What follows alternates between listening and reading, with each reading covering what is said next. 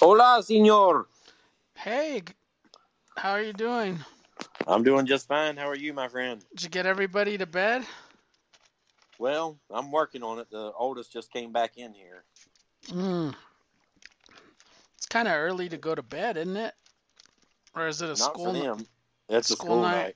night. Uh, My wife's early to bed anyway, so she's the easiest to put to bed. But uh, the children, it's like trying to grab a whole bunch of dry sand and hold it in your fist. The more you squeeze, the more it slips out. so how have you been? I'm doing well. How about you?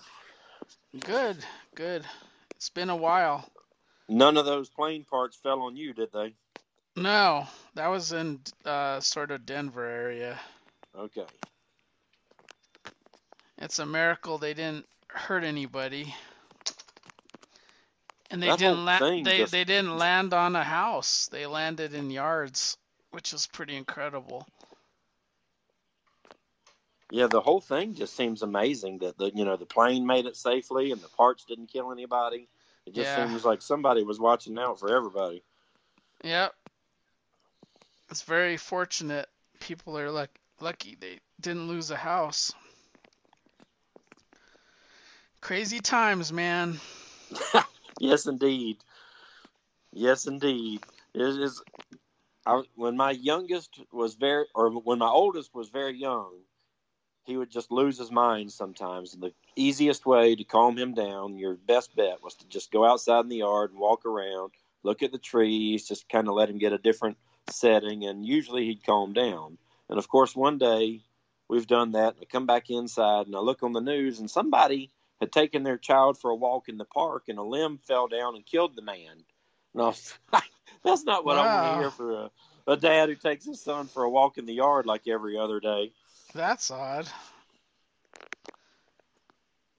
Was there like a storm before that happened, or?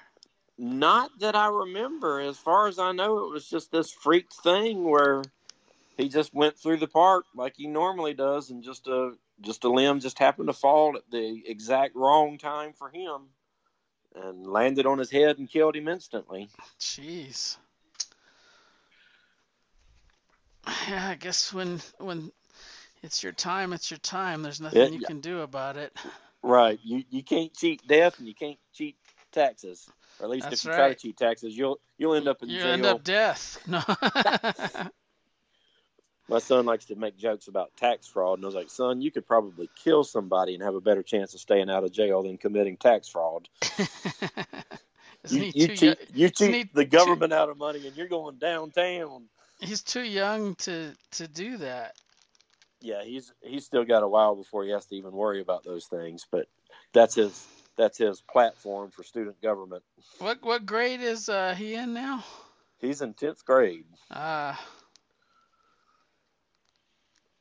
well, he's getting up there. I didn't know he was that far that in means high I'm getting school. that means I'm getting even closer to the grave. Well, he's gonna be a senior soon. I He's know got two time more flies. years. Time flies. It seems like I was just taking him to preschool and crying because he had started preschool and my little all day buddy was gone. Because at that time when he started, he was still watching GI Joe, and his favorite thing, Dollar General would have these cheap reissues of GI Joe figures, and you just didn't get a gun or anything. You just got the figure on a small card, and I think it was like $2 or $3, and he would want those and Hot Wheels. And I didn't my know dad, that they did that. yeah, it didn't last but a couple of years, but it was a wonderful thing. My dad was still alive, and he loved Dollar General, so we would go there, and my dad would buy cat food, and we'd get Noah a Hot Wheels and or a GI Joe figure. Huh. That was like the best time of being a dad for me so far, because everything lately is just like, you like that, I hate it. What are they into now? Video games, and not anything you even know how to play. If he played Contra or something, I might be like, "Oh yeah, up, up, down, down, left, right." Yeah. But instead, he's playing, Cyberpunk 2077 and Grand Theft Auto, and I'm like, no, that's not my thing. Yeah. What about TV? What do they like to watch? Do they watch TV at all, or no? Are they just pretty much gamers? They, well, if you give them a choice, you can do one thing. They will always choose gaming. TV is like, okay, turn your games off. You've been playing games too long. Okay, well now it's time for TV or movies.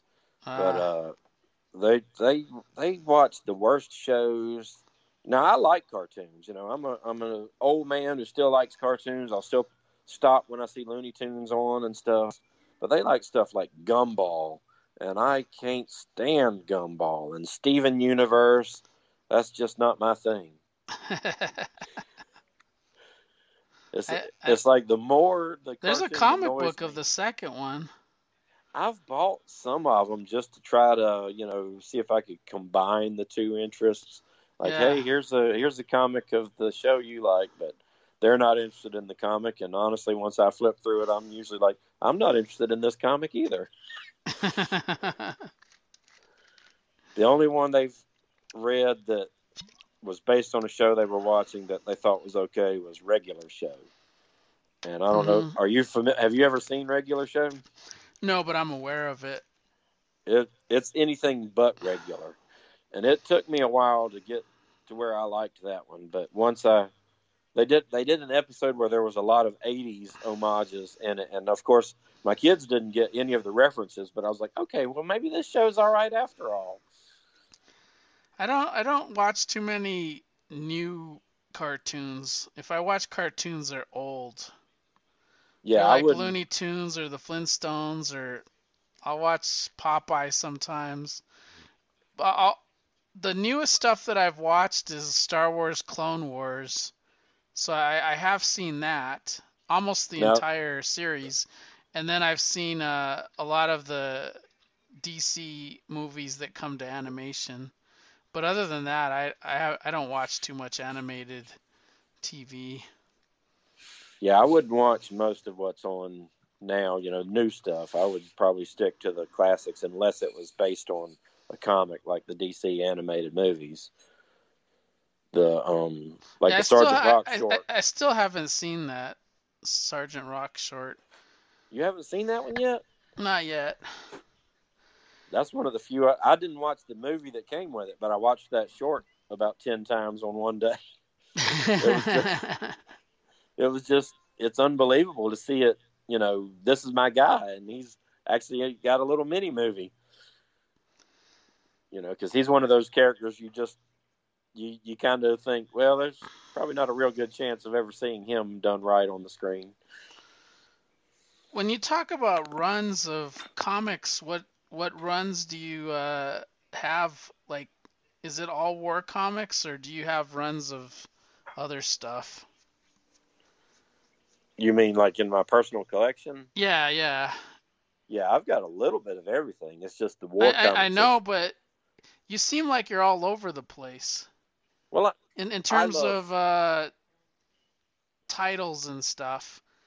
I was curious if you focused on anything besides war comics that constantly looking for. Oh yeah, there's always a long list of things, but most of the time it's like whatever catches my eye. Like I love when stores post a picture of their wall books, and then I'm like, oh well, number one, I didn't know that '90s book was actually valuable now. Because I remember seeing a dozen copies in the dollar box not too long ago, and then I'm like, Anything oh contemporary or no? yeah, I mean I like a little bit of everything. Like right now, I'm way behind on it, but I love Birthright from Image. That Yeah. is Do, kind of, do you get I guess GI it's kind of Joe? like Dungeons and Dragons, a modern one of those. Do I get GI Joe? Yeah. Is that yeah? I still get. I'm behind on everything, but yeah, I still get GI Joe. Especially recently, they had Brian Shearer do an issue, and so that excited me. And John Royal did some covers. I Yeah, they like had his art a Robert lot. Atkins too for a while there. And Netho Diaz. I've probably butchered his name, but he's got some really nice artwork, and he's been working on it. And Yeah. Ron Joseph does some killer GI Joe work. And so, in case Tom Waltz ever listens to our podcast, then Tom, hire these guys and do some more. Yeah. And I don't know if you saw Staz Johnson did a commission recently for somebody, and it was G.I. Joe themed. It was Destro and the Baroness on a battlefield, and there's like a crashed Cobra Rattler behind them, and Cobra soldiers dead on the ground, but they're like embracing, like they've made it through the battle, and it was just an incredible piece. Wow. I would love to get something from him someday, but so far that's been out of my range.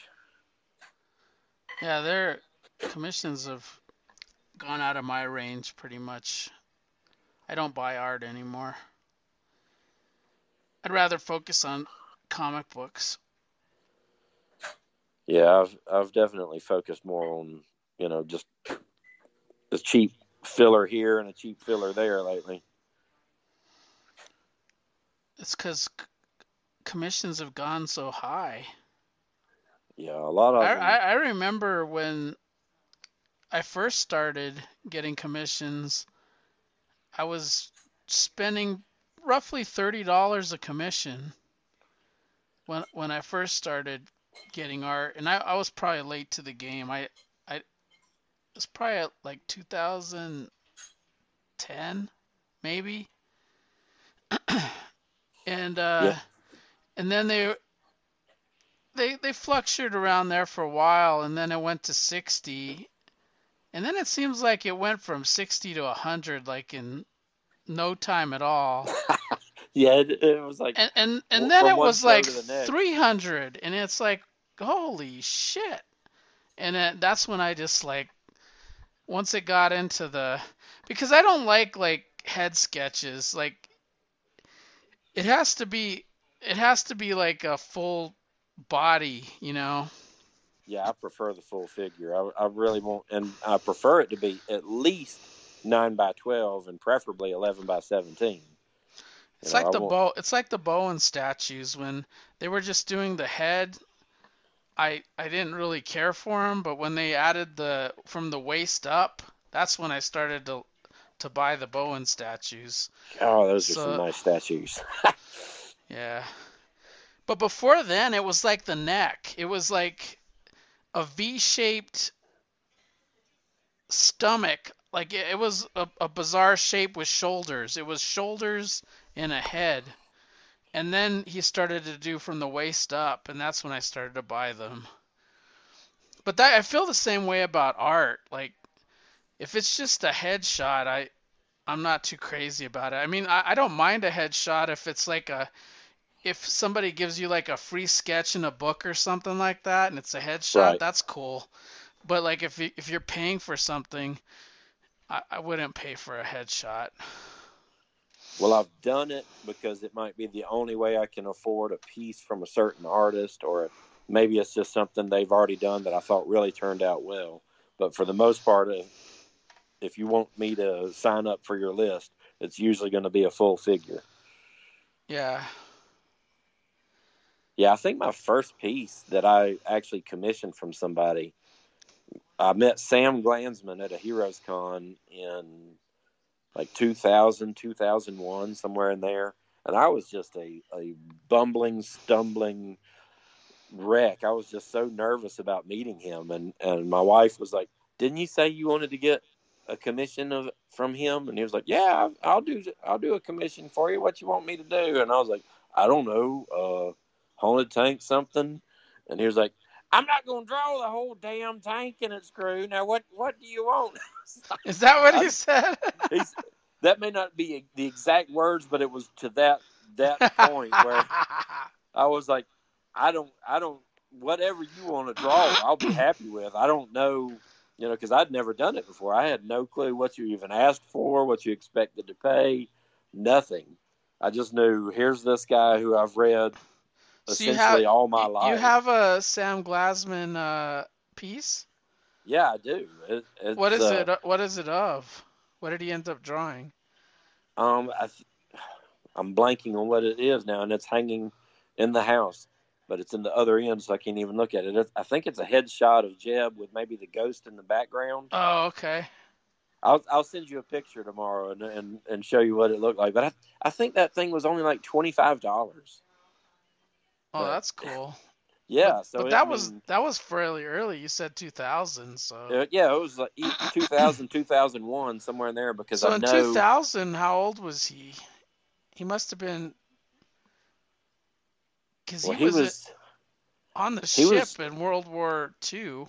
yeah, I know he lied about his age to enlist, so he Yeah. was younger than he was supposed to be. But let's just say he was 15 in 1945. That'd be like the minimum.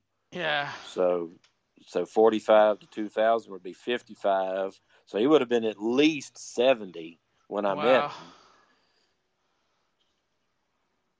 It'd I be want the that. Honda tank. I ain't gonna draw no Honda tank. What are you He's talking like, about? I'm well. I know there was something along the lines of I'm not going to draw the whole damn tank. Wasn't his thing, and then I felt really embarrassed because then because I wasn't trying to take advantage of him. I really just had no clue what I was doing. I wanted something Honda tank themed. I would have been happy if he drew, Gus's face or Slim with his goatee or anything. Just something to say that I've got an original by Sam Glansman. That's an interesting story. I didn't know you had a Glassman piece. That was the first commission. I mean, I guess it's technically a convention sketch and not a convention commission, but to me, there's pretty much the same thing. And that was the first original that wasn't already something somebody did, and Yeah. that was because of my wife, and my wife also encouraged me to buy the first regular piece of art, which was, I don't know if you remember the comic Hepcats, but he had come I'm aware to of it. I don't have any.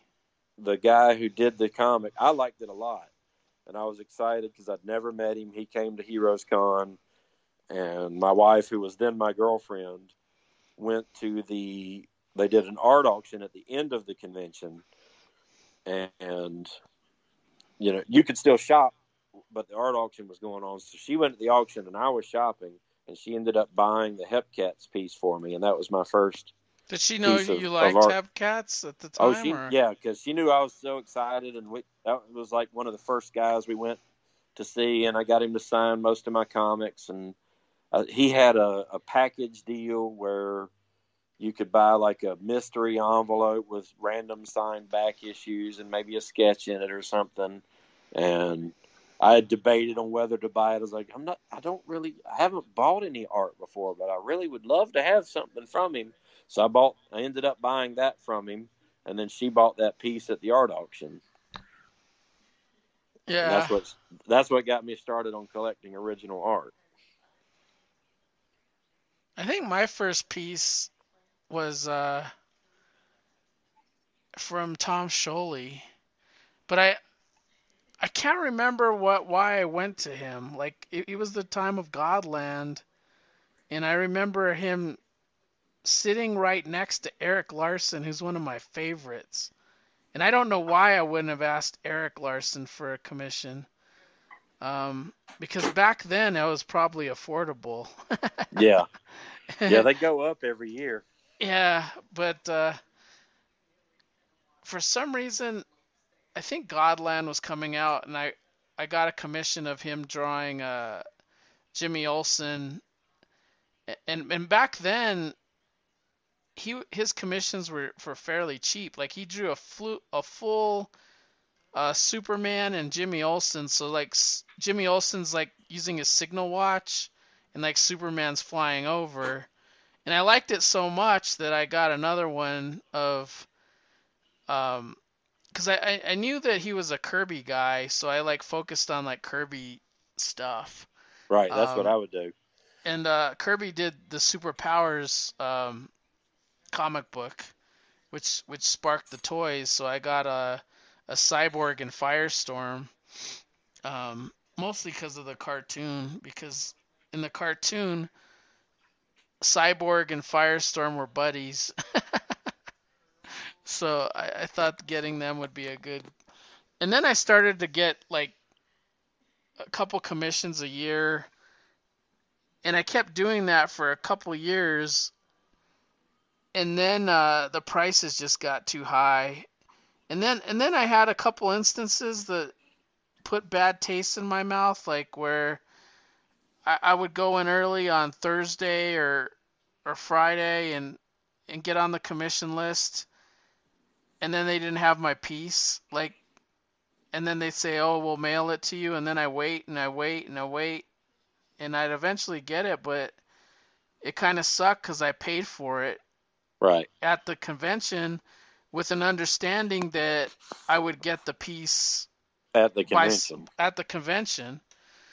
So yeah, things just started to get ugly, and I was getting more stressed out than enjoying myself. So now I just kind of stick to the people I always go to, like Peepoy and a couple others. Yeah, it can be really stressful, especially waiting for a piece. Like if you don't get it at the show, and then waiting and hoping it shows up, and emailing them, hey, is there any progress on my piece? But I prefer to get it at the show, and then I don't have to worry about when am I going to get it. I don't have to worry about, is the post office going to mess it up? Are they going to send it to the wrong house? Because Yeah. I've had mail show up at my neighbor's house before, so I'm I'd much rather you just hand it over to me, and we're good to go. Do you have good neighbors? Would they tell you, hey, we have this I've been very package here? fortunate so far. I've got my closest neighbor gets my mail way too often, but he is always like, "Hey, I got a piece of mail for you," and I get his sometimes, so we just swap mail. But one time it was somebody I didn't have any clue who it was. UPS wasn't even close. He was like several streets over. It was in the neighborhood. He got the right neighborhood, but the address wasn't even close to right. Yeah. And thankfully, he called me. He found me in the phone book or something and called me and was like, "Hey, are you this guy? I got UPS left this on my porch." And I'm like, "Oh, thank you so much." Yeah. That only happened to me once, and I never went to go. They never told me where it was delivered to. I just know it was misdelivered, and I contacted UPS, and then they routed it. I guess they had the driver go to the location where they dropped it off and picked it up and brought it over here, like within 2 or 3 days. But that was the worst of getting misdelivered. But they went back and got it. Yeah, Wow. UPS. They knew that they track so well that they knew where they had dropped it off. Like I don't know if they like on I don't know if you use the apps sometimes, but the apps FedEx doesn't have this, but the UPS has like a tracking app where you could actually see the truck, like where the truck is Oh wow. on No, I don't have the GPS. app, but now I want Yeah, it. yeah, you could actually track the truck on delivery day to see where they're at. You might not know their route because sometimes they're close and they're really not close, if that makes any sense. Um, because they might be going down the streets differently. Right. If you don't know their route, you might think they're close and it's coming, and they're really not close. They're really a couple hours away because they're going down or instead of up or something like that. But yeah, Well, I as only long as it knew. gets to my house, I'm good. Yeah, we have the Ring doorbell too, so the Ring doorbell tells me, "Oh, you got somebody at your front door." Yeah, that's pretty nice. My wife's got the app for the Ring on her phone, and I'll hear that little thing go off. Like, oh, okay, somebody's there. Yeah, you could put it on your phone too. I don't. I don't like having all these apps on my phone. I'll let my wife handle the technology, and I'll just be my caveman over here, making notes in my notebook. That's where you could track your comic books on your phone at least. Well, I'm hoping to someday. Maybe when my oldest goes off to college, and then I can sort more into his room. I've got too much stuff in his room right now that's waiting to get. He has the unfortunate luck of being right next door to the comic room, so I often have a stack of things by his door waiting to go into the comic room. Ah, it doesn't look like it's just one room though. Well, it's Looks supposed like to you be have one. a basement or something. It's supposed to be. It's supposed to be, but it's not. No. All right. Well, we had a couple questions from Paul. Okay. I thought I would bring those up first, and then we'll start talking about our books. Okay. So I just have to find them Was because I Paul the guess only I one who gave us some questions? that replied to me. I don't know if anybody replied to you. I don't think any. I got a few likes, but I don't remember getting any questions. He asked Vertigo questions. So his what are your most standout Vertigo series?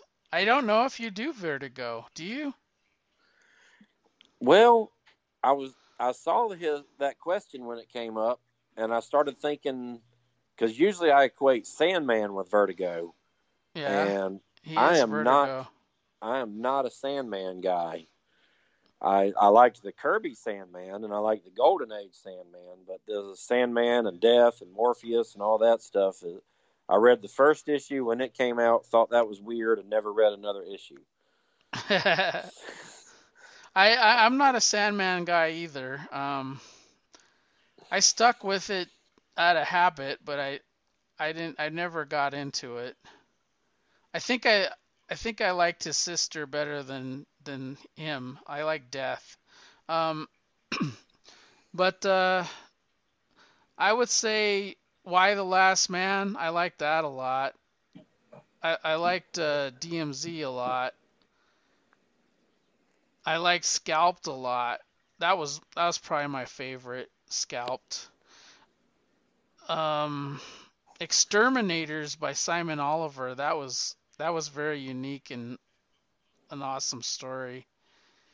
And then you had your classic Animal Man, the Grant Morrison.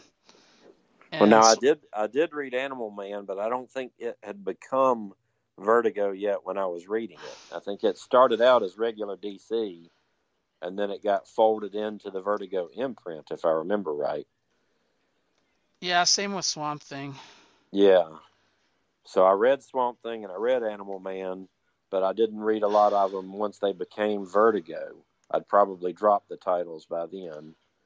I think the one I've enjoyed the most that comes to mind immediately is it's a relatively new discovery for me. It's called American Century, and it's Howard Oh, Chaykin. Howard Chaykin, that was good. Yeah, Howard Chaykin's writing it, and Mark Laming's doing a lot of the interior art, and Glenn Yeah, Orbick did some of the painted covers, and I am thoroughly enjoying what I've read of it so far. I read that entire run. That was really good. American Century was excellent. Yeah, Mark It sort is of one of was my it sort favorite of was artists like a working in Black Hawk comics. book, even though it wasn't Black Hawk. I mean, it just Well, had the that's same kind of it had the same vibe. well, Do you- yeah. It kind of reminded me as of what Chaykin had done with timepiece. Black Hawk. Yeah, it was a time period piece for sure. How about Sandman Mystery Science Theater? That was awesome. Yeah, well, That now that one I did like. Yeah, Sandman with the Guy Davis art. That was a good series, but the flagship Sandman title just didn't do it for me. At least the one issue I read. I intend to give it another shot someday, but I'm always so far behind in reading everything anyway. I'd rather read something I'm pretty sure I will like, and not something I'm gonna hope that maybe I change my mind on. yeah, I don't know if I'll ever get back to Sandman. But I guess I didn't realize Animal Man was man, it was a while before it became Vertigo. It was in the 40s. Wow. When Swamp Thing was late joining Vertigo. Yeah, the DC Vertigo wasn't until the 70s. So at least on the cover where it said DC Vertigo, which is Right. really surprising. And that wasn't even Grant Morrison. That was Jamie Delano. So, I, well, no, he's in the 60s. In the 60s, it was still. Let's see where I'm trying to see in the database like where it switched. The main thing with the Swamp Thing Vertigo run I equate with it is Phil Hester doing some of the art, and I've been a fan of Phil Hester for a Yeah, long I time. like him. He's gonna be drawing Superman. So I like the Swamp Thing with Phil Hester art, but I don't remember much else about Swamp Thing under Vertigo. Oh, I like Swamp Thing. Swamp Thing is one of those characters for me that I like it no matter where it is, if it's Vertigo or not Vertigo. And that's the next question. They said, "What's the best run of Swamp Thing?" That's not Alan Moore Well, I would have to go with the original with Bernie Wrightson art. and Len Wein. Yes. I like that, but I think I would have to go with the Charles Soule Swamp Thing, which was New 52. I liked his stuff a lot because they introduced the red, the green, and the metal, and I thought the metal was fascinating. So I don't think I've read that one. I'll have to check that one out. yeah, I think I own like almost every Swamp Thing. I own the early stuff, the first series. I own the House of what is it? The House of Mystery, where I he think was it's House of introduced. Secrets 92, right? Yeah, I think I own that one. I thought it was House of Mystery, but maybe it is House of Secrets. I it could be. I think I'm old and forgetful. So. I do own that. I am missing some of the Vertigo run, but not a lot of it. I think I have all the Alan Moore stuff. I just am missing some of the Nancy Collins. But Swamp Thing is one that I have all in hardcover and trade as well. So like I could pop a Swamp Thing and read almost any story that's ever been published a Swamp Thing. Well, he's a solid character. I just like the Wrightson's take on him. It's more of a monster comic, like a Frankenstein or something, and not just standard superheroes. And although It's I guess kind of Swamp like Thing's a never standard superhero. he's not a standard superhero for sure. He's a monster. Um, it's just a different type of writing. The Len Wein, Bernie Wrightson stuff was more like Man Thing, Right. where it's a swamp creature. You don't really have to get to know the swamp creature much. It's the story about the people that are exposed to the swamp creature. So it's more about the people around the swamp or the circumstances of them running into the swamp creature. But later on, he becomes more of a godlike creature of the green. I think that was, Alan Moore exploring him. Well, I liked Alan Moore's run too.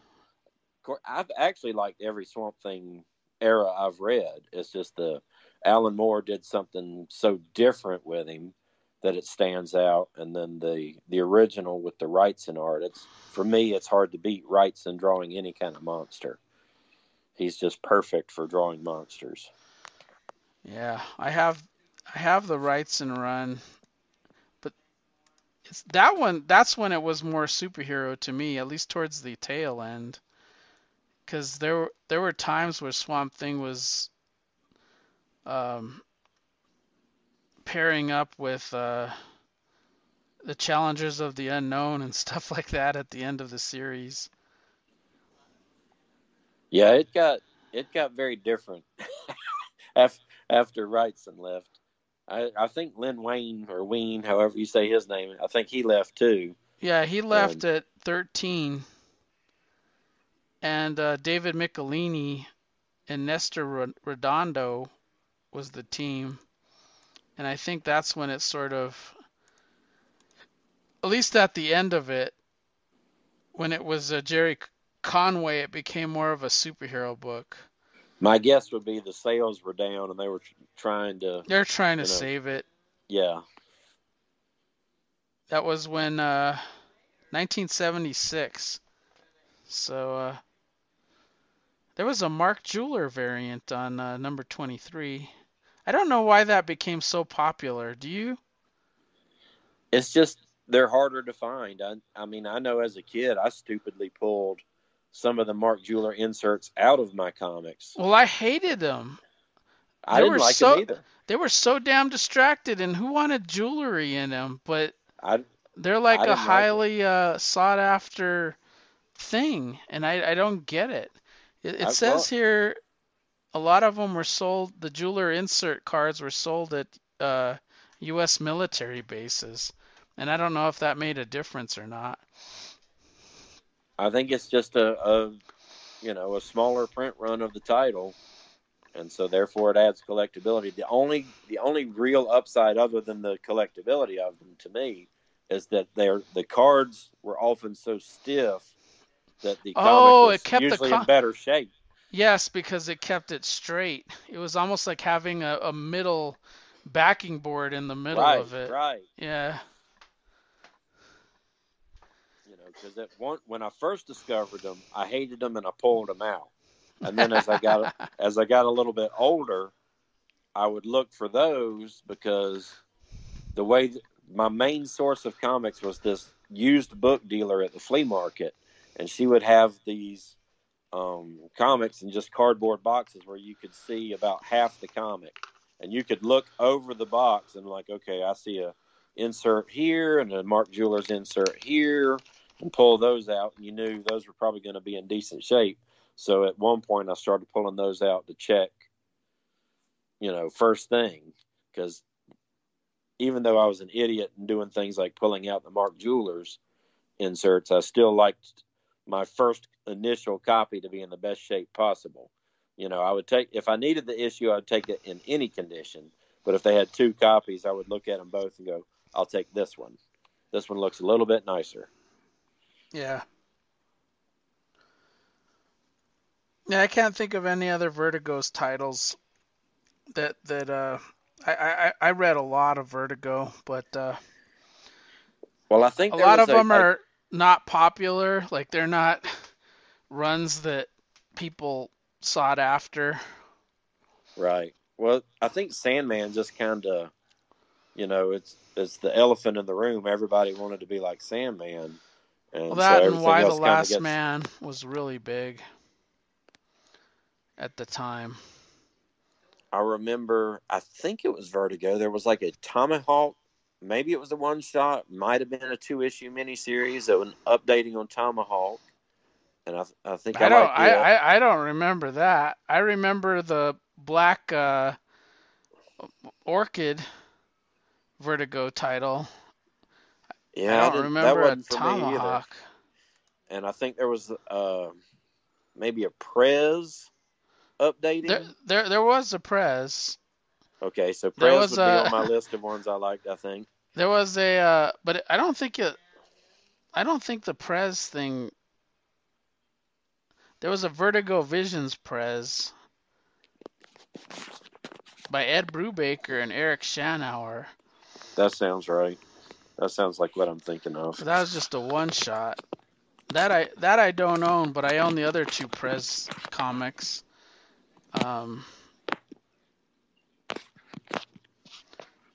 What would you say the other one was? Tomahawk? That one I can't find.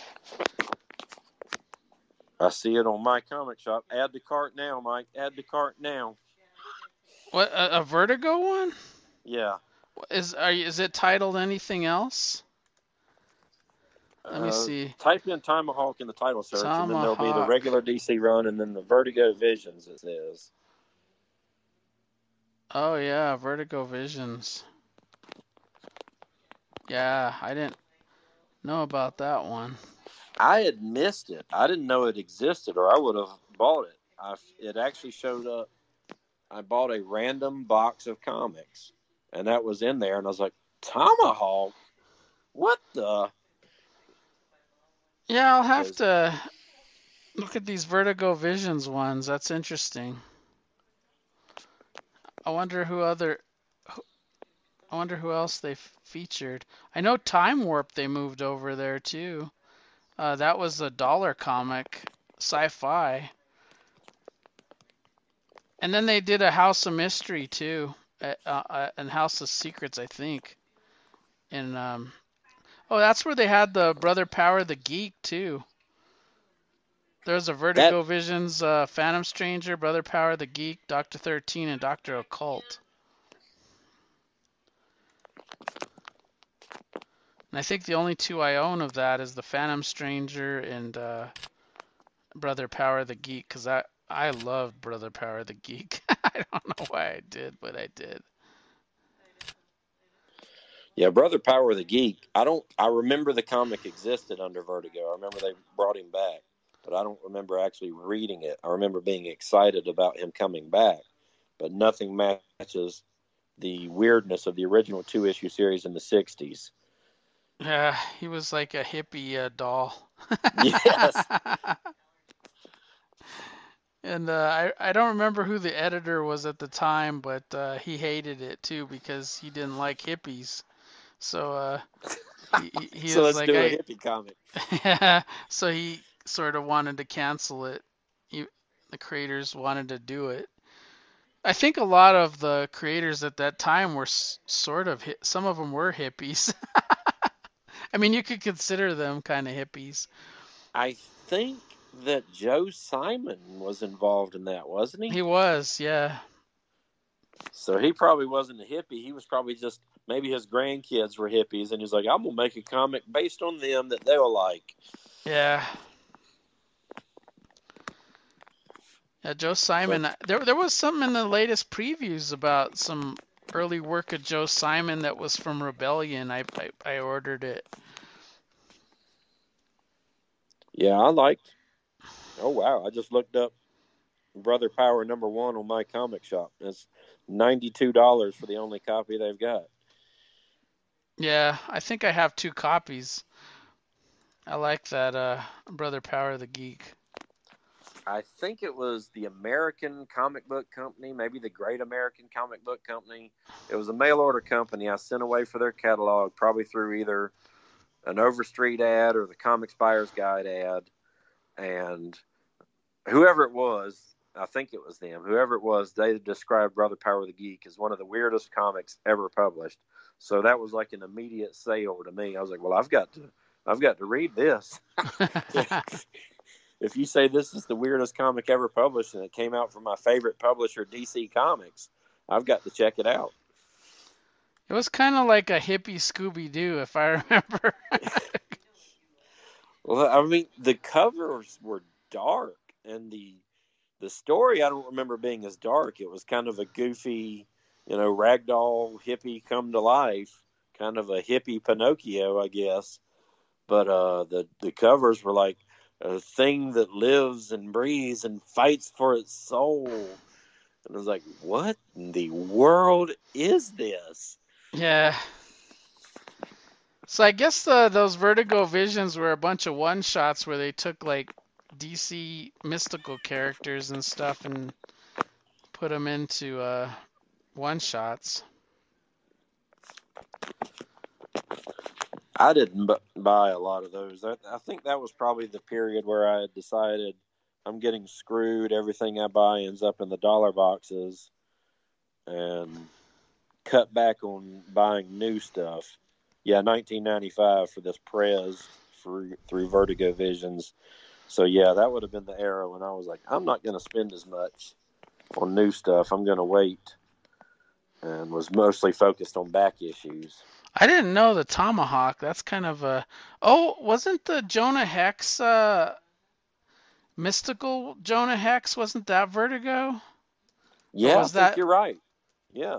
Okay, so that'll be up there with my American Century, Paul. That'll be Riders and two of my favorites. Riders of the Worm and such? You know those ones. Right. That was the Joe Joe Lansdale and Lansdale. Timothy Truman. Right. Those were Vertigo. So there you go. You got Jonah Hex. With Tim Truman and Sam Glanzman. So that was That was Yeah, that. there were two of them. Joe Lansdale too. He writes good westerns and weird stuff. Well, that one qualified. I mean, I prefer my Jonah Hex a straight ahead Western like the original series or the Jimmy Palmiotti series, but I still enjoyed the Riders of the Worm and whatever. I can't Two remember the Gun name of the other one. Mojo. Two Gun Two Gun Mojo. Mojo. But Yeah, I liked those back in the day. I thought they were amazing.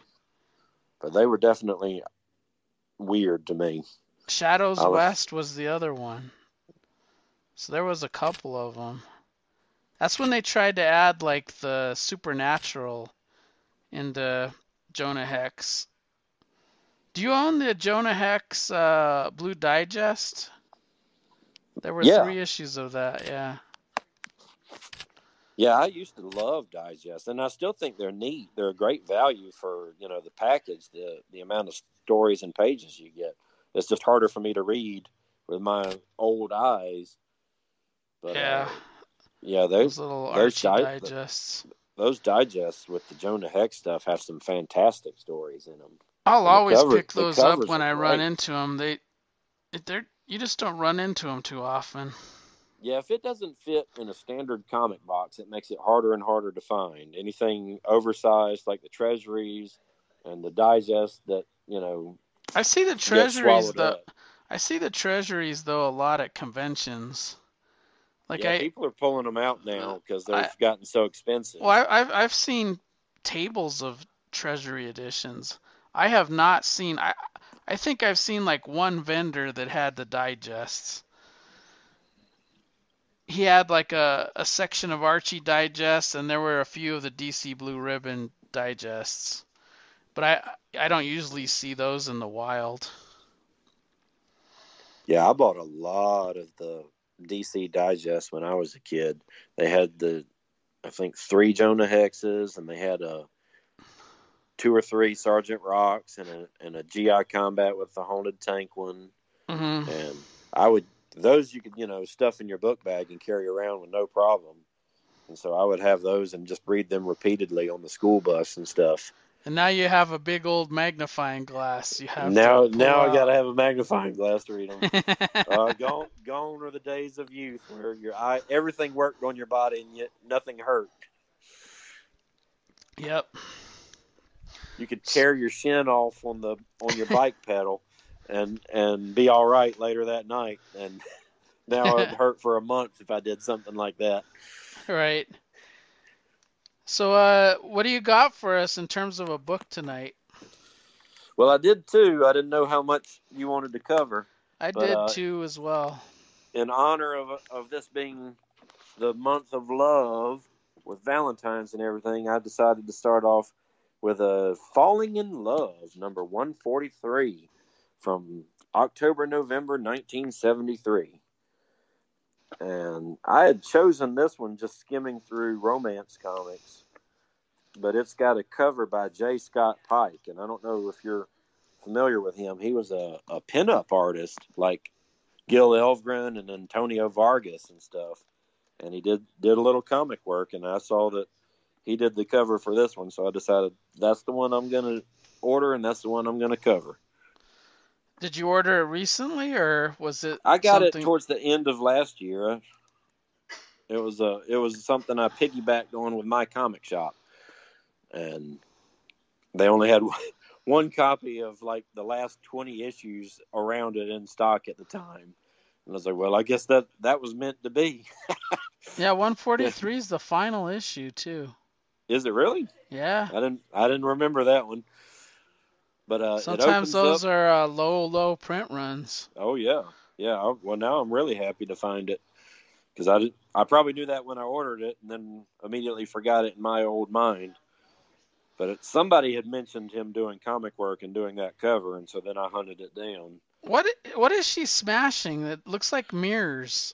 It looks like mirrors in a dressing room or something. Yeah, that's what it looks like. She's getting a reflection of what I assume is her man kissing another woman. That's a weird thing to get, because you'd think the reflection would be in the same room. It's an odd cover. And it is. This this cover image does not appear anywhere in the comic. So it's a little misleading, but with the way things used to go back then, they probably had his cover drawn up for just a random issue, and they're like, "Oh, we're getting canceled. We'll pull that J. Scott Pike cover out. We'll put that on the last issue." It's such an interesting cover because it looks like the Renaissance period when like a woman would go change. They'd have like these fold out things and they'd go behind the fold out thing and Yeah. change. That's what this looks like, except I've never seen a fold out mirror, and that's what this looks like. Well, it's She's kind of gonna brave have of like her. a 7 years bad luck because she's breaking the mirrors. Well, she's going to be lucky to survive because the way she's smashing the glass, she's going to slit her wrists. That's true. But she's really she's really upset about these people smooching on each other. But the first story is called Pushover, and we open up with Carla, and Carla really likes Hal, and she makes out with Hal, but like all the other guys before Hal, he does not call again. And Carla goes on other dates with the same results. No calls back after their makeout sessions. And she's getting really tired of this and feeling run down, so she goes to see her doctor. And so on her doctor visit, he tells her she has a cold, which just struck me as odd that you don't realize you have a cold. Did we not have the technology in 1973 to realize I've got a cold? I mean, at what point did we realize, hey, I've got a cold, I'm going to take some Tylenol and drink a little orange juice and take a nap? But anyway, he says he's explaining to her about a cold and says, crowded places, crowds, gives you colds. So put yourself in isolation for a while. That means no kissing, dig? He says this to the girl, and she responds by thinking, yeah, I dig. My grave. So Carla apparently decides isolation means she can go on dates. There's just going to be no making out. So she goes on a date with Tommy and won't make out with him. And so he gets angry and drives away, complaining that all the other guys said she was a pushover. And in the days that follow, Carla goes on more dates, but no more makeout sessions because she has this cold. And then on a date with Jeffrey, she asks if she will ever get to see him again because all these other men have just left and never called. And he says, of course. So Carla decides it's time to follow up with her doctor, who tells her she can answer the call of the wild again. So this doctor really has an interesting bedside manner with his patients. So you can start making out again. You got go ahead, Carly. You got a clean bill of health. I've explained colds to you. You might want to talk about venereal disease with all these dates she's going on. But so that night on a date with Jeffrey, he tells Carla that he loves her, and she says, "How long I've waited to hear that." Then we close on them making out on the sofa because she's finally had a man call her back and say he loves her. And we get an interesting advice column from, it's credited to Carol Andrews, and there's some interesting letters. One of them asks, how do I gain weight? And then Carol says, I'm not a nutritionist, ask your doctor. And on the very next page is an ad for a weight gain solution so that you can pack on the pounds and fill out your figure. I was like, dude, did we not know eat a cheeseburger in 1973? I mean, I realized that. But it tells you something about the time period too, because you do that like in the 90s and 2000s, the opposite. People want to be really skinny. Do you know what I mean? Right. Yeah. Well, things have changed a lot. You know, everything's supersized as a standard meal now, whereas it used to be like a Happy Meal was a family meal. So then we go on to bad news. Susan is in a parking lot with a very handsy hippie by the name of Ralph. Ralph is about to kiss Susan when her boyfriend Bob comes out looking for her. Bob tells her he was worried about her, to which she responds, "Don't ever worry about me, darling. I'm your girl, remember?" Bob and Susan kiss, which prompts Ralph, who had been hiding behind a car, to pop out to mock them for smooching. Bob takes offense, which then upsets Susan. She decides to pay Bob back by wearing a bikini on their beach date the next day. Bob is quite conservative and doesn't like his ladies to be in a bikini and draw the looks of other men. So Bob does not approve of this, and Susan breaks up with him over it. Susan immediately begins dating Ralph the Dirty Hippie, but finds herself missing her straight-laced Bob. And on a date out with Ralph, where she got Ralph to take them to her and Bob's spot, she ditches Ralph and gets back with Bob. So poor Ralph the Dirty Hippie was just a fun little plaything for a little while. She got back with her straight-laced Bob. And finally we close with My Love Came Back. Doris is in love with Matt, who has left her to travel to the big city to find a good job to support them. It's been months and not a word from Matt. Matt's brother Ted is wasting no opportunities, and he's making the moves on Doris, telling Doris that Matt is never coming back. Doris comes home one day and finds roses, the most common flower to give a woman, I would think, and thinks to herself, they must be from Matt. No one else knows I love roses. I blew it. This is his way of telling me he's coming home. And she then bursts into tears when she realizes Ted has cracked the complex code of women enjoying roses and sent them to her. She thinks to herself, oh no, they're from Ted. The sweet scent has suddenly become bitter to me. Oh, Matt, darling, why don't you let me hear from you? So, that one really cracked me up, that the dude sends her roses, and so it's got to be from one guy because nobody else would know that she likes roses. That was a deep, dark secret of her, that she liked roses, and nobody would know that. So she has a flashback, thinking back to how her romance with Matt began. She thinks back to how Matt had broken it off with his previous girlfriend and then left her for the big city. And Ted tries again to win her over, telling Doris his brother is a failure and that she should marry him. Matt suddenly returns as they embrace, but runs off when he sees them, saying that he should have known what was going on. So Doris runs to their special spot at a tree and cries, her just sobs and sobs. And then Matt shows up and finds her at their spot and considers that a sign that they are meant to be together.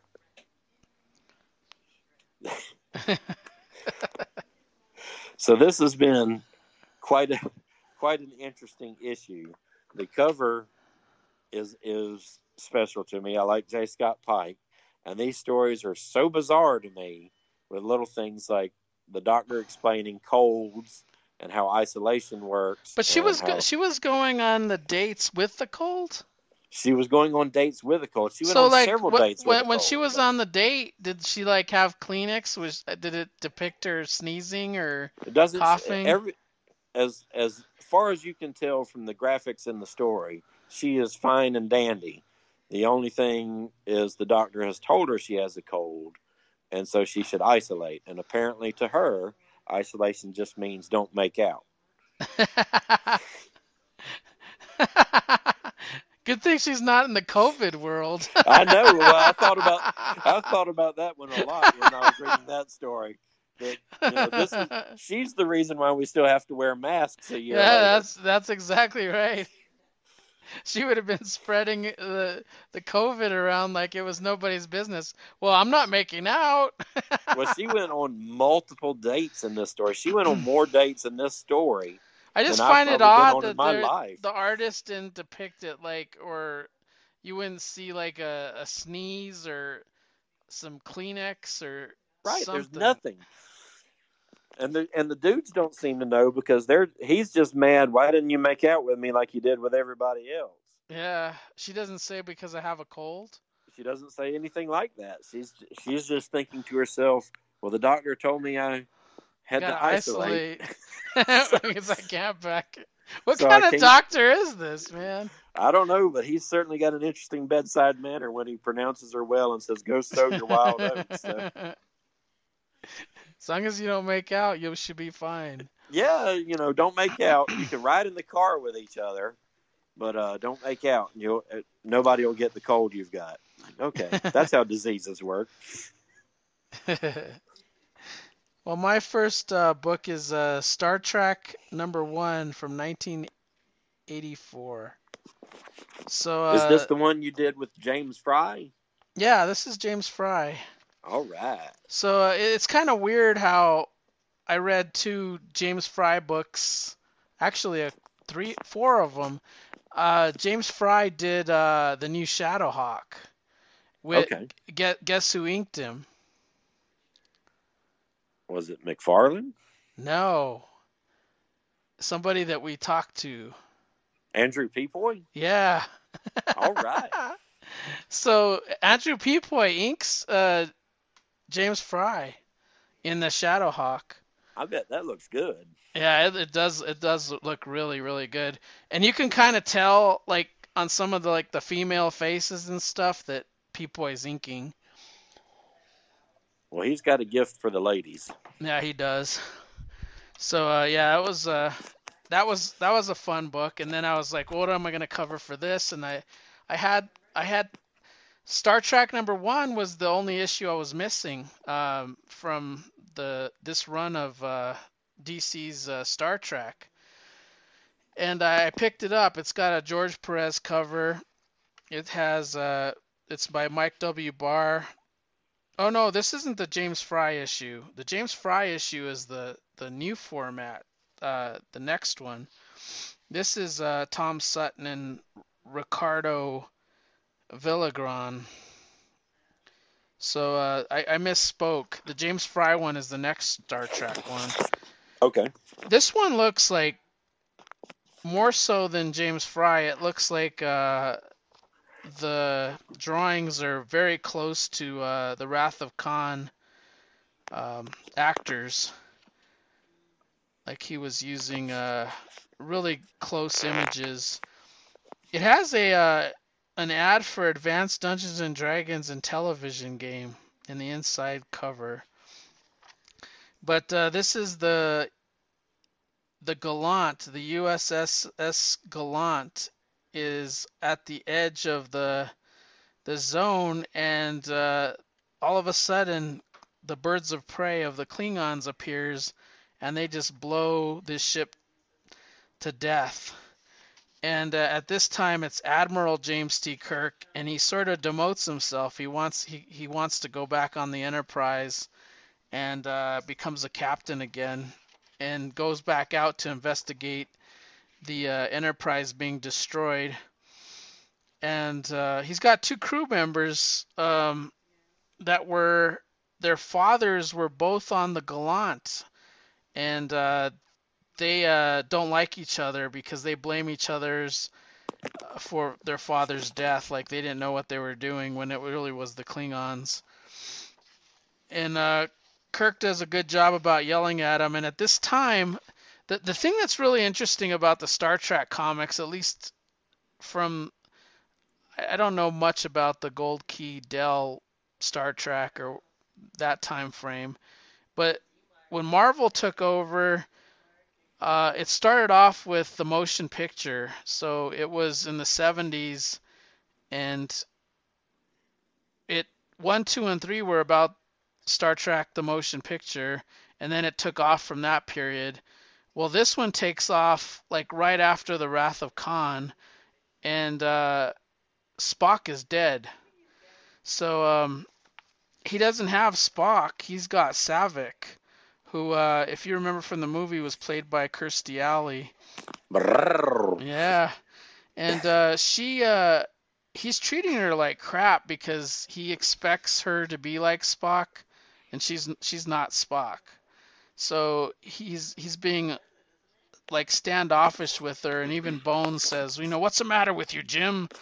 You gotta treat her like she's an officer, and don't disrespect her. She's not gonna be Spock. And they arrive, and the Enterprise is attacked by Klingons. So they like warp in. They don't know where they came from. Well, it turns out that they're hiding in a wormhole, and when the Enterprise came in, they just started to blast it. So Kirk decides, well, we got away this time, and you got an ad for the Sergeant Rock toys. So Oh yeah. you'll you got the amphibious armored troop carrier. Do you have that? I don't think I do. I don't remember any vehicles. This one this ad is for no action figures, but they're all vehicles. It has a amphibious armored troop carrier. It's got a anti-tank, anti-aircraft weapon, and then it has an attack command vehicle. So I guess they had Remco had a bunch of toys. Well, at that time, I was mostly buying Star Wars figures and G.I. Joe figures. And I bought this Sergeant Rock, and I was super excited about the toys coming out, and then super disappointed because the only character from the comics was Rock himself. There was no Bulldozer, there was no Little Sure Shot. So I kept checking the toy aisles, hoping they'd make the rest of Easy Company, which they never did. And Yeah. then I would buy a G.I. Joe instead when they didn't have, you know, an ice cream soldier figure. Yeah, that's kind of lame. These look kind of interesting. I kind of would like to go on eBay and just see what they look like to see if there's any photos. Because these back in the day when Heroes World and stuff, they were putting out ads, they would have Joe Kubert draw the action figure rather than show a photo of what it would look like. He would draw the toys. Yeah, I heard recently that he and his students at the Kubert School would do the catalogs for Heroes Yeah, World. for Heroes World. They look like the comic, and then he and his students would do the illustrations throughout the whole catalog. Mhm. So they find out that there's a wormhole there.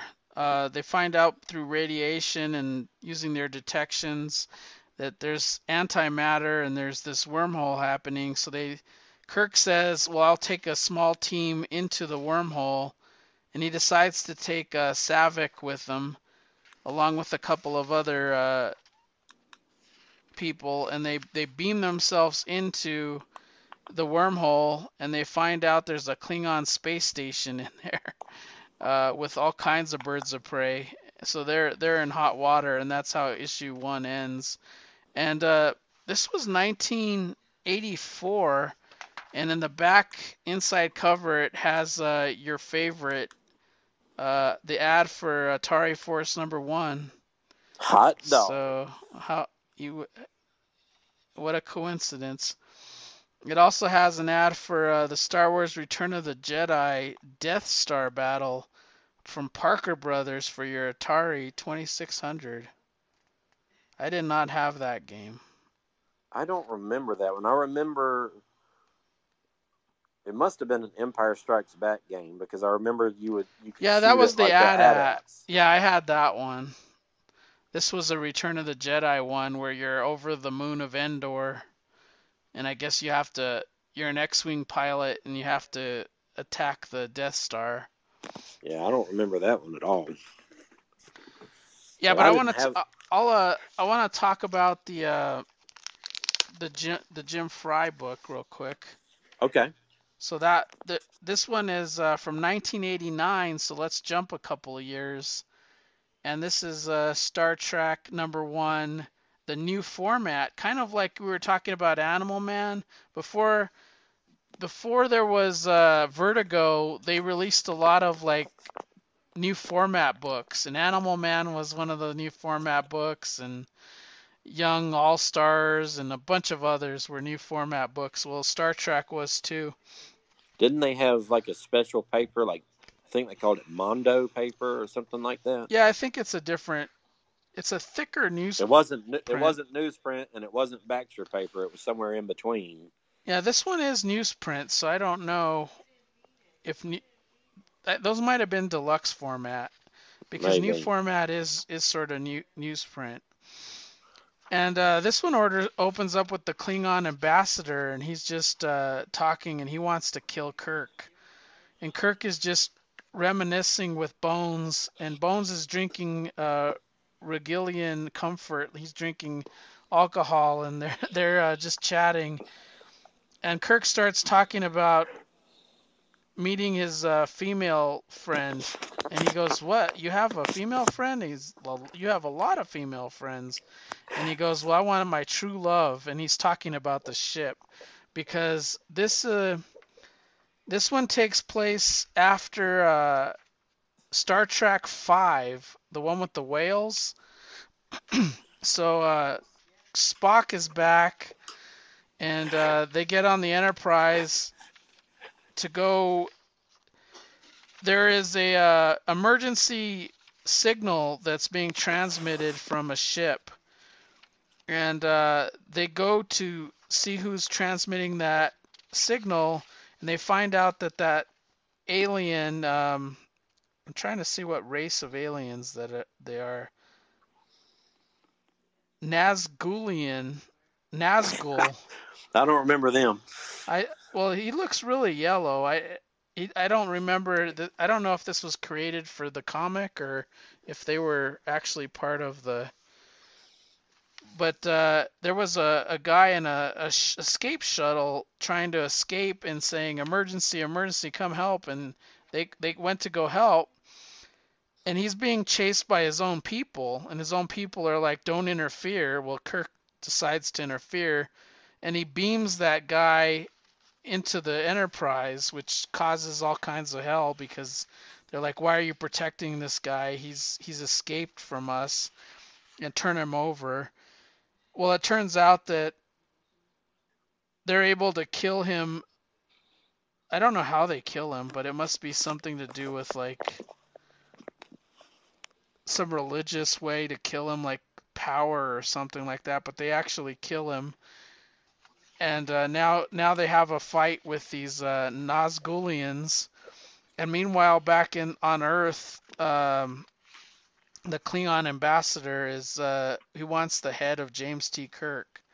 So that's what that one's about. And this one does have James Fry, and he did draw a lot of. A matter of fact, they mentioned that he drew a lot of Star Trek in the Shadowhawk book in the letters column. It was talking about James Fry. His inker was Arnie Starr, and the story was by Peter David. So yeah, I read 2 Star Treks. I like how they were like put in continuity though of the movies. It's really fascinating. You know where you're going. Corporate regional. So that's all I had on those Star Trek. Well, I did a second one, and it was continuing with our romance theme. I did Date with Debbie, number 9, cover dated May, June 1970. And our first story is The Hitchhiker, which opens with Debbie flying headfirst out of a Jeep as it comes to a screeching halt for a pretty blonde hitchhiker. The hitchhiker's name is Millie, and Millie gets in and drives away with the driver, Buddy. When Millie mentions seeing 2 people in the Jeep when it first pulled up, Buddy turns back to go get Debbie, and the 3 head off for Hillsdale. The Jeep gets a flat on the way, and Buddy goes to find something to block the wheels to change the tire. Debbie does not want to wait. She wants to get rid of Millie, so she goes on and jacks up the Jeep. The Jeep then comes off the jack and rolls off a cliff. Then the trio walk off to find help, and a farmer says they can use an old car that he has out in the barn. Buddy cuts across the field to go get the car, and he gets knocked into a tree by a charging bull. Debbie and Buddy get the car.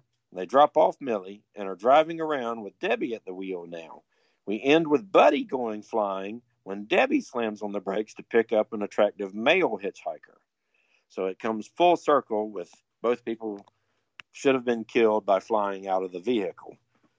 We have a 2-page fashion spread, designs for Debbie, which I always wonder when they say, this outfit was designed by Susie in New York City, if Susie really designed that outfit. But I know nothing of fashion and nothing of how they make these things. Then we have Debbie's secret weapon, Debbie tries to surprise her father with breakfast in bed. Unfortunately, she trips, bringing the tray in and spills everything all over her father. He goes to the bathroom to clean up while she goes for a second tray of food. Her father leans out the window for some fresh air, and Debbie manages to knock him out the window when she opens the door with the second tray. Her dad decides to head to work, and Debbie starts making biscuits for supper. A man comes to the door soliciting donations. He tells Debbie she must be a beauty contestant, and so she decides to give him some money. She donates $10 of her father's money and sends the man on his way. Buddy comes over and shows up and smells something burning. Debbie has managed to burn the biscuits she had started for supper. Then they hear on the radio a warning about a con artist going around collecting donations for a charity. Debbie's furious and tells Buddy to keep an eye out for this guy.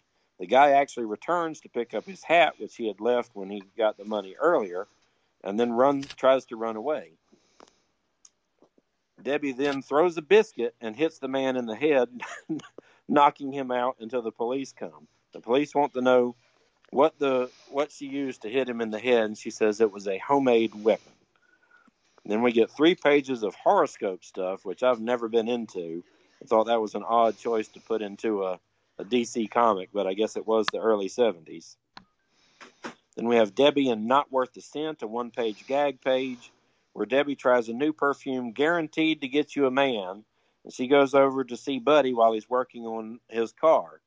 He pretty much ignores Debbie while she just hangs out with him, and then she goes back to the department store saying she needs to return this and wants something that smells like motor oil. Then we have a letters page where they write, "Dear Debbie, for help."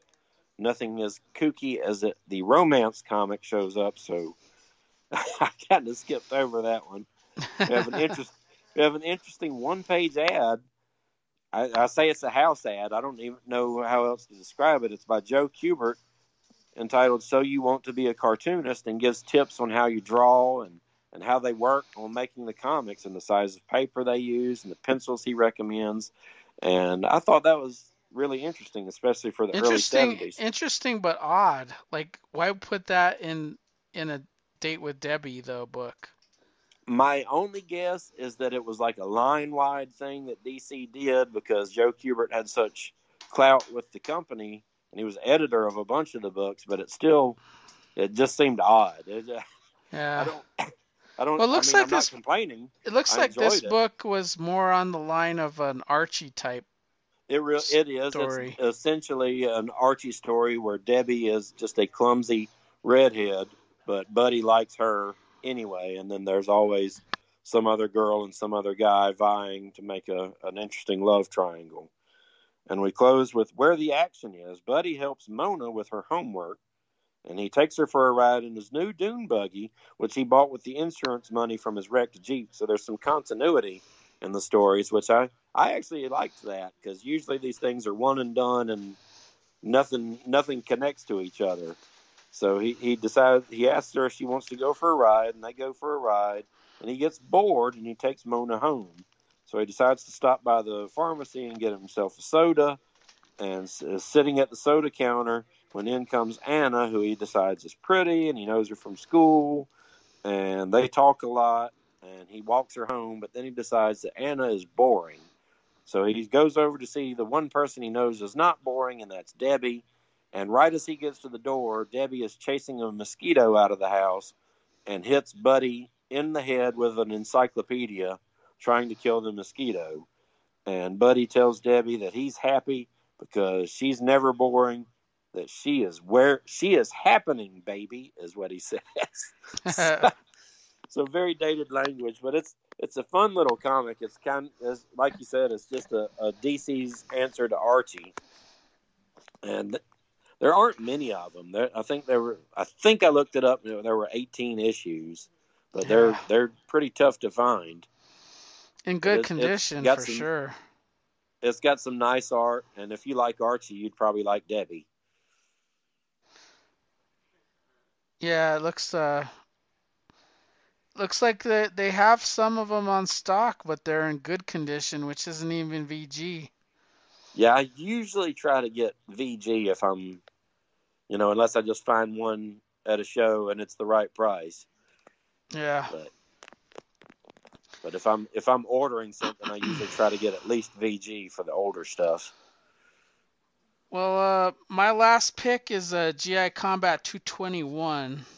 Hot dog. And speaking of Sam Glasman, he has 3 Haunted Tank stories in here with Robert Kanigher doing the story. That's just incredible to me that he had this long run of GI Combat, and then a lot of them they were dollar issues where he did more than one story. Yeah. This one was interesting, and maybe I haven't read a lot of Haunted Tank recently, but I don't remember a lot of German being spoken. Like usually they just put those little less than and greater than signs, and they're speaking German, and they show you in English what it is. But in this book, it actually has it in German, and then inside of an editor's box, it tells you what it is. I thought that was quite interesting. I don't know if they did that a lot. But this one's a Haunted Tank. They want to go on a vacation, sort of, what do they call it? Where the shore leave. They're going to get some shore leave. And there's a tank in the mountains that's shooting at them, and they manage to get out of it, which is they shoot up at the tank. It hits the Panzer and comes rolling down the mountain almost on top of them, which is interesting because it almost killed them when they took out the Panzer. They get to the base where they say, "Oh, we're ready for shore leave." And they say, well, we got one more mission. There's a military group out there that needs you to deliver supplies. And they're sure, well, we can guard the supply trucks. We'll just follow them there and make sure the supply trucks get there. Well, it turns out that there are no supply trucks. There are donkeys, a bunch of donkeys and jackasses full of supplies. And the tank has to guide the donkeys up these mountains so they can deliver the supplies. And there's Germans everywhere, so they lose the donkeys because they're going all over the place. They have no way of hurting it other than the tank. So Jeb says, let's all 4 of us break up into 4s and try to herd the donkeys into one area. But when they go into these mountains, there's Nazis there. And it's very interesting because the donkeys actually save the lives of these guys 5 or 6 times. But the Nazis are ready to kill them with potato mashers or whatever. And then a donkey will go, yeah, yeah, and then it'll scare the Nazis, and the guy will and the guy from the tank will end up shooting them. So they get the supplies delivered, and the donkeys save their lives several times. Who knew the donkeys could be heroes? Yeah. And then there's an OSS story written by Bart Regan and art by, I can't read his name, but it looks like Cruz. That's probably E.R. Cruz. E.R. Cruz, yeah. GI Combat. It's E.R. Cruz. Really, really fine line too. He's got a really hyper detailed style. Well, I know you like Heroic Comics. He did some work for them. I think he did the early issues of Captain Thunder and Blue Bolt. Yeah. So I don't know if I've seen too many of his stuff, and I haven't read GI Combat in a long time, but it is hyper detailed. But there's this guy in prison. He gets a letter from his son saying that he was trying to go up a mountain and ended up getting killed. There was a pillbox there that killed his son, and he feels bad because he's been a robber his entire life, and his son was out there trying to be a hero, and he tells the warden, I want to go to war. I want to do this for my son.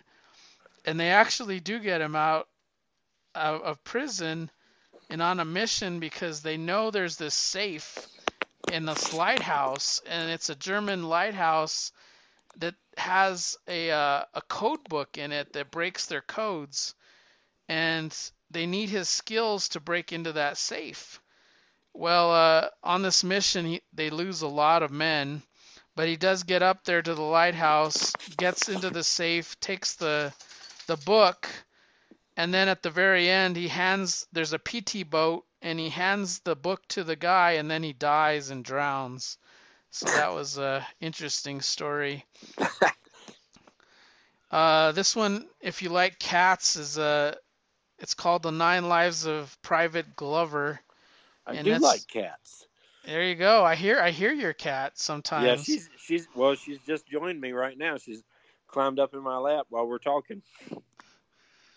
Yeah, this one is by George Caston and Luit Fang, and the art is by Amongo. Just one name, Amongo. I don't know that one. Yeah, this is a story about a private that meets a cat, and then he takes this cat everywhere, and the cat saves his life, much like the donkey, just by meowing at the right times and letting him know like there's Nazi soldiers behind him. And on the last mission, the sergeant makes him get rid of the cat because I guess he's a dog person, and they have these what is the breed of dog they used to use? German Shepherds. He has a bunch of German Shepherds, and I guess the cat's annoying him. So he says, you got to get rid of the cat. And so he chases the cat away, but then he feels bad because he like loves that cat. And they go on a mission where they almost die, but the cat saves their lives again. It's like meows at the right time, and they turn around and kill the Nazis that were sneaking up on them. And then they go look at the cat, and the cat was murdered in the gunfire. So the cat got killed, but they still hear meowing, and they're like, what's going on? Well, it turns out that cat was a female, and she had a bunch of babies, and now they have like, I don't know, like 6 cats to take care of. So it was a strange story. Then there's a haunted tank. This one I didn't kind of understand very well. This was but same team, Robert Kanigher and Sam Glasman. They're like on a PT. They're on a boat where their tank is being transported on this boat, and they're getting fired upon by a tank that's on this island. And for some reason, Stuart is on his ghost horse fighting Genghis Khan. Did that happen a lot? Did he fight Genghis Khan a lot? Not a lot, but it happened more than once. Why did he fight Genghis Khan? There was some connection where the Genghis Khan was connected to one of the Nazis, like J.E.B. Stuart was connected to Jeb. So as the American and German fought, then their ghost guardians also fought. Well, whatever it was, because he was off fighting, Genghis Khan, he couldn't protect the tank. So they were sitting there helpless. Jeb decides to swim to the island and take out the tank on his own, and then get back to the ship, and then they can get there safely. So it was a sort of a strange Jeb story where he has to, outside of the tank, go on this mission and try to take out a Nazi tank on the island. And then it has an ad for Superman and Amazing Spider-Man. So this was I think the first Marvel team up with DC, which I didn't get at the time. Yeah, that was a Treasury edition, wasn't it? The Treasury. I'm thinking of the Amazing Friends cartoon. Oh no, this was the Superman and Amazing Spider-Man, I think, Treasury edition. Okay. 1980. That would have been at least the second one, because the first one came out in the 70s. Because there was going to be a signed edition signed by Stan Lee of Marvel and Carmine Infantino of DC. And then Carmine ended up leaving DC or got fired. And so the edition, as far as I know, only has Stan's signature, even though there will be ads saying, order it signed by both. Yeah, I can't find it in my database under Superman and Spider-Man, so I don't know what it was. It looks like it has Wonder Woman in the comic and Incredible Hulk. And it looks like the villains are Parasite and Doctor Doom. So, not sure about that. This one's an interesting tale. It's called The Square Battlefield by David Alikas, and art is by Scott Pellegrini. And this is these guys are in a German prison camp.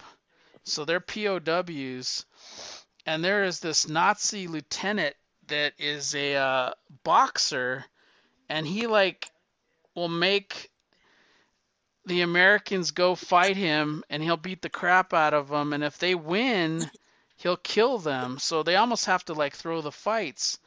But they recently captured a guy that really does box for a living, and they get into a boxing match, and he's supposed to throw the fight, and he doesn't throw the fight.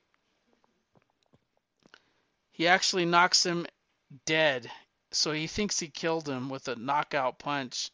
But it turns out one of the Nazi officers thought this guy was an asshole and mistreating the U.S. soldiers, and actually poisoned his mouthpiece, and that's what killed him, not the punch. So that was an interesting They story. tricked him. Yeah. This one has the Fred Hempback Green Lantern in it too. Ask the Answer Man had a lot of questions. I loved both of those, the Hembeck strips and the Ask the Answer Man. Yeah, this one asked whatever happened to Our Man, and they said, well, check out DC Comics Presents 25. And then somebody had a question: is Duo Damsel the same person as Triplicate Girl? And yes, one of them died, so that's how they became Dual Damsel. What was another? What is the Answer Man's real name? Did you know this? Bob Rozakis. Yeah, you got it. I did not know that. Now, I don't know if I'm pronouncing it right, but yeah, he was he would answer things I hadn't even heard of before, and he would know the answer to it. So he always impressed me. There's another interesting question, because in back issue, I read a story about the Comic Mobile. I don't know if you ever heard about that, but it was this huge van. It wasn't really even a van. It was more like a UPS truck that used to drive around and sell comics, called the Comic Mobile. And somebody asked, well, whatever happened to it? And somebody said, Answer Man said it proved impractical and it was retired in early 1974. Here's another awesome question. It says, is the Martin Pasco who wrote the January 10th episode of Buck Rogers the same who writes for DC? And the answer is yes. Being a Buck Rogers fan, that was a cool little factoid. Yeah, I like that. And I loved seeing names like that because I think Jerry Conway did some TV writing. I want to say he did for some of the Law and Order episodes. I don't know which series because there's been several of them. But, if I saw a creator's name on TV, it just blew my mind. Yeah. Like Howard Chaykin did some writing for TV. Of course, he cleans it up a lot for TV based on his own comics anyway. And this last Hana Tank story was my favorite. It was about an actor that the GI Combat and Hana Tank guys were supposed to take around and just show him around, drive him around and show him things. He was named Mr. Cameron, and he was an action hero. And the interesting thing is he gets in the tank on the first thing and he sees the ghost, and they're like, the guys pretend there's no ghost. What are you seeing? And they're like, this is weird. Nobody could see the ghost but Jeb. What is happening? Why is he seeing it? And there's a couple of things where he's just trying to help, and then they're telling him, hands off, you're gonna screw it all up. They're always pushing him away, and he feels useless. And there's one scene where he's like, he says he's going for a walk, and he finds another tank. Um, Actually, one of those tank guns, one of those anti-tank guns, and there's a bunch of Nazis on there, and he points it out to them, and they like blow it up. But then a tank shows up, and they're all out of the tank, so they can't get onto the tank to fight this Panzer. And the action hero grabs a horse. He gets on a horse, and he yells at Jeb. He says, "Give me the grenade!" And he gets the grenade and throws it in the Panzer's, the hole of the top of the Panzer, and blows it up. And then sort of falls off the horse to his death. And he dies. So he actually the actor did a heroic thing, and Jeb goes to talk to the ghost, and he says, "Why could he see you?" And he goes, "Because he was dying. He had a bad heart condition and was on his deathbed, and he could see me. So he was actually dying and did a heroic thing before he died and saved the members of the haunted tank." It Did was the a cool guy know story. he had a heart condition? Yeah, because the woman that brought him over said he was dying of a bad heart. And he says, thanks for giving him a chance to die in action the way he hoped off screen. So, yeah, it's pretty cool story. So that was pretty neat. I liked all the stories quite a bit. It was a good issue to read. I like of the GI Combat tank stories, I like the actor story and the one with the donkeys. I thought that was pretty cool. That sounds like that issue is like Animals in Action, and Yeah, the mama had the cat cat dying in story. battle would have probably upset me when I was a kid, because Yeah, I can remember buying that comic, and I think it was at the mall at Walden Books, but I don't remember the stories. But I'd almost guarantee you that mama cat getting killed upset a young me. yeah, I'd imagine. Well, there was a lot of dog related and cat stories. I think we covered one in this show with Ace. Well, a couple of them, I think. With the losers had the Gunner and Sarge had the dog, right? Yeah, they had Pooch. Pooch. And then I thought you covered a Rex the Wonder Dog. Wonder Dog who was related to Pooch, right? Yeah, Joe looked it up in like the Who's Who, and Rex and Pooch are like litter mates or something. Yeah, that was really interesting factoid. So we've covered a lot of animals in this. Oh, and I think Rob covered Enemy Ace with a cat or a dog. I can't remember if it was a Yeah, dog. it was Enemy Ace, and he had adopted a puppy, and Yeah, then and Star Spangled War Stories number 148, and he names the puppy Shotzi, and that issue will break your dadgum heart. yeah. So there's a lot of sad pet uh, issues. But that's all I had. Do you have anything else? No, I only did the two. All We right. need to Well, do a shout out to our brothers who couldn't make it. Poor Rob and Joe. We yeah, miss you guys. Rob couldn't make it because he can't do more than one a weekend, and we recorded Geek Brunch Retro, Why can and I he don't only know do why one? Joe couldn't make it. Well, Joe's in the middle of a lot going Moving. on. Yeah. Getting ready to sell his house and move. And I'm trying to get him to move in with me, but he seems to rather stay with his family. Yeah. Would your wife like that? She'd probably like Joe better than me. She'd probably keep Joe and kick me out. Kick you out. So you can reach Kirk on Twitter at Big5Army. You can reach Joe at Iowa's Joe, and Rob at Rob Krieger, and I'm at Mike Myers Brunch. You can find us at dcnoisepodcast.com and also on the Facebooks at DC Noise Podcast. Click the like button and follow all the episode threads there. And I hope I don't know if we'll be able to record with Joe because of the circumstances, but I hope when he gets all settled in and moved, we will be able to record one with all of us again. Yeah, it's always better to have everybody together. Yeah. All right. Well, thanks for recording this with me, and thank you for having me. Peep-Boy wants to do another one, so if you're up for that. Oh, I'd love that. He would like to do something maybe next weekend, so I'll talk to you on the side about that and see if we can work something out.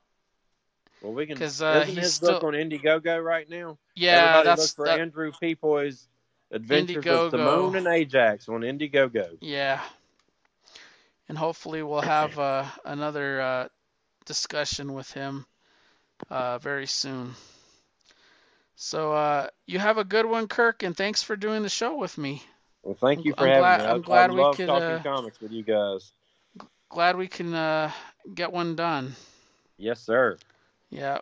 Well, you have a good week, and we'll talk to you soon. All right. Stay safe, my friend. Take care. Bye. Bye-bye.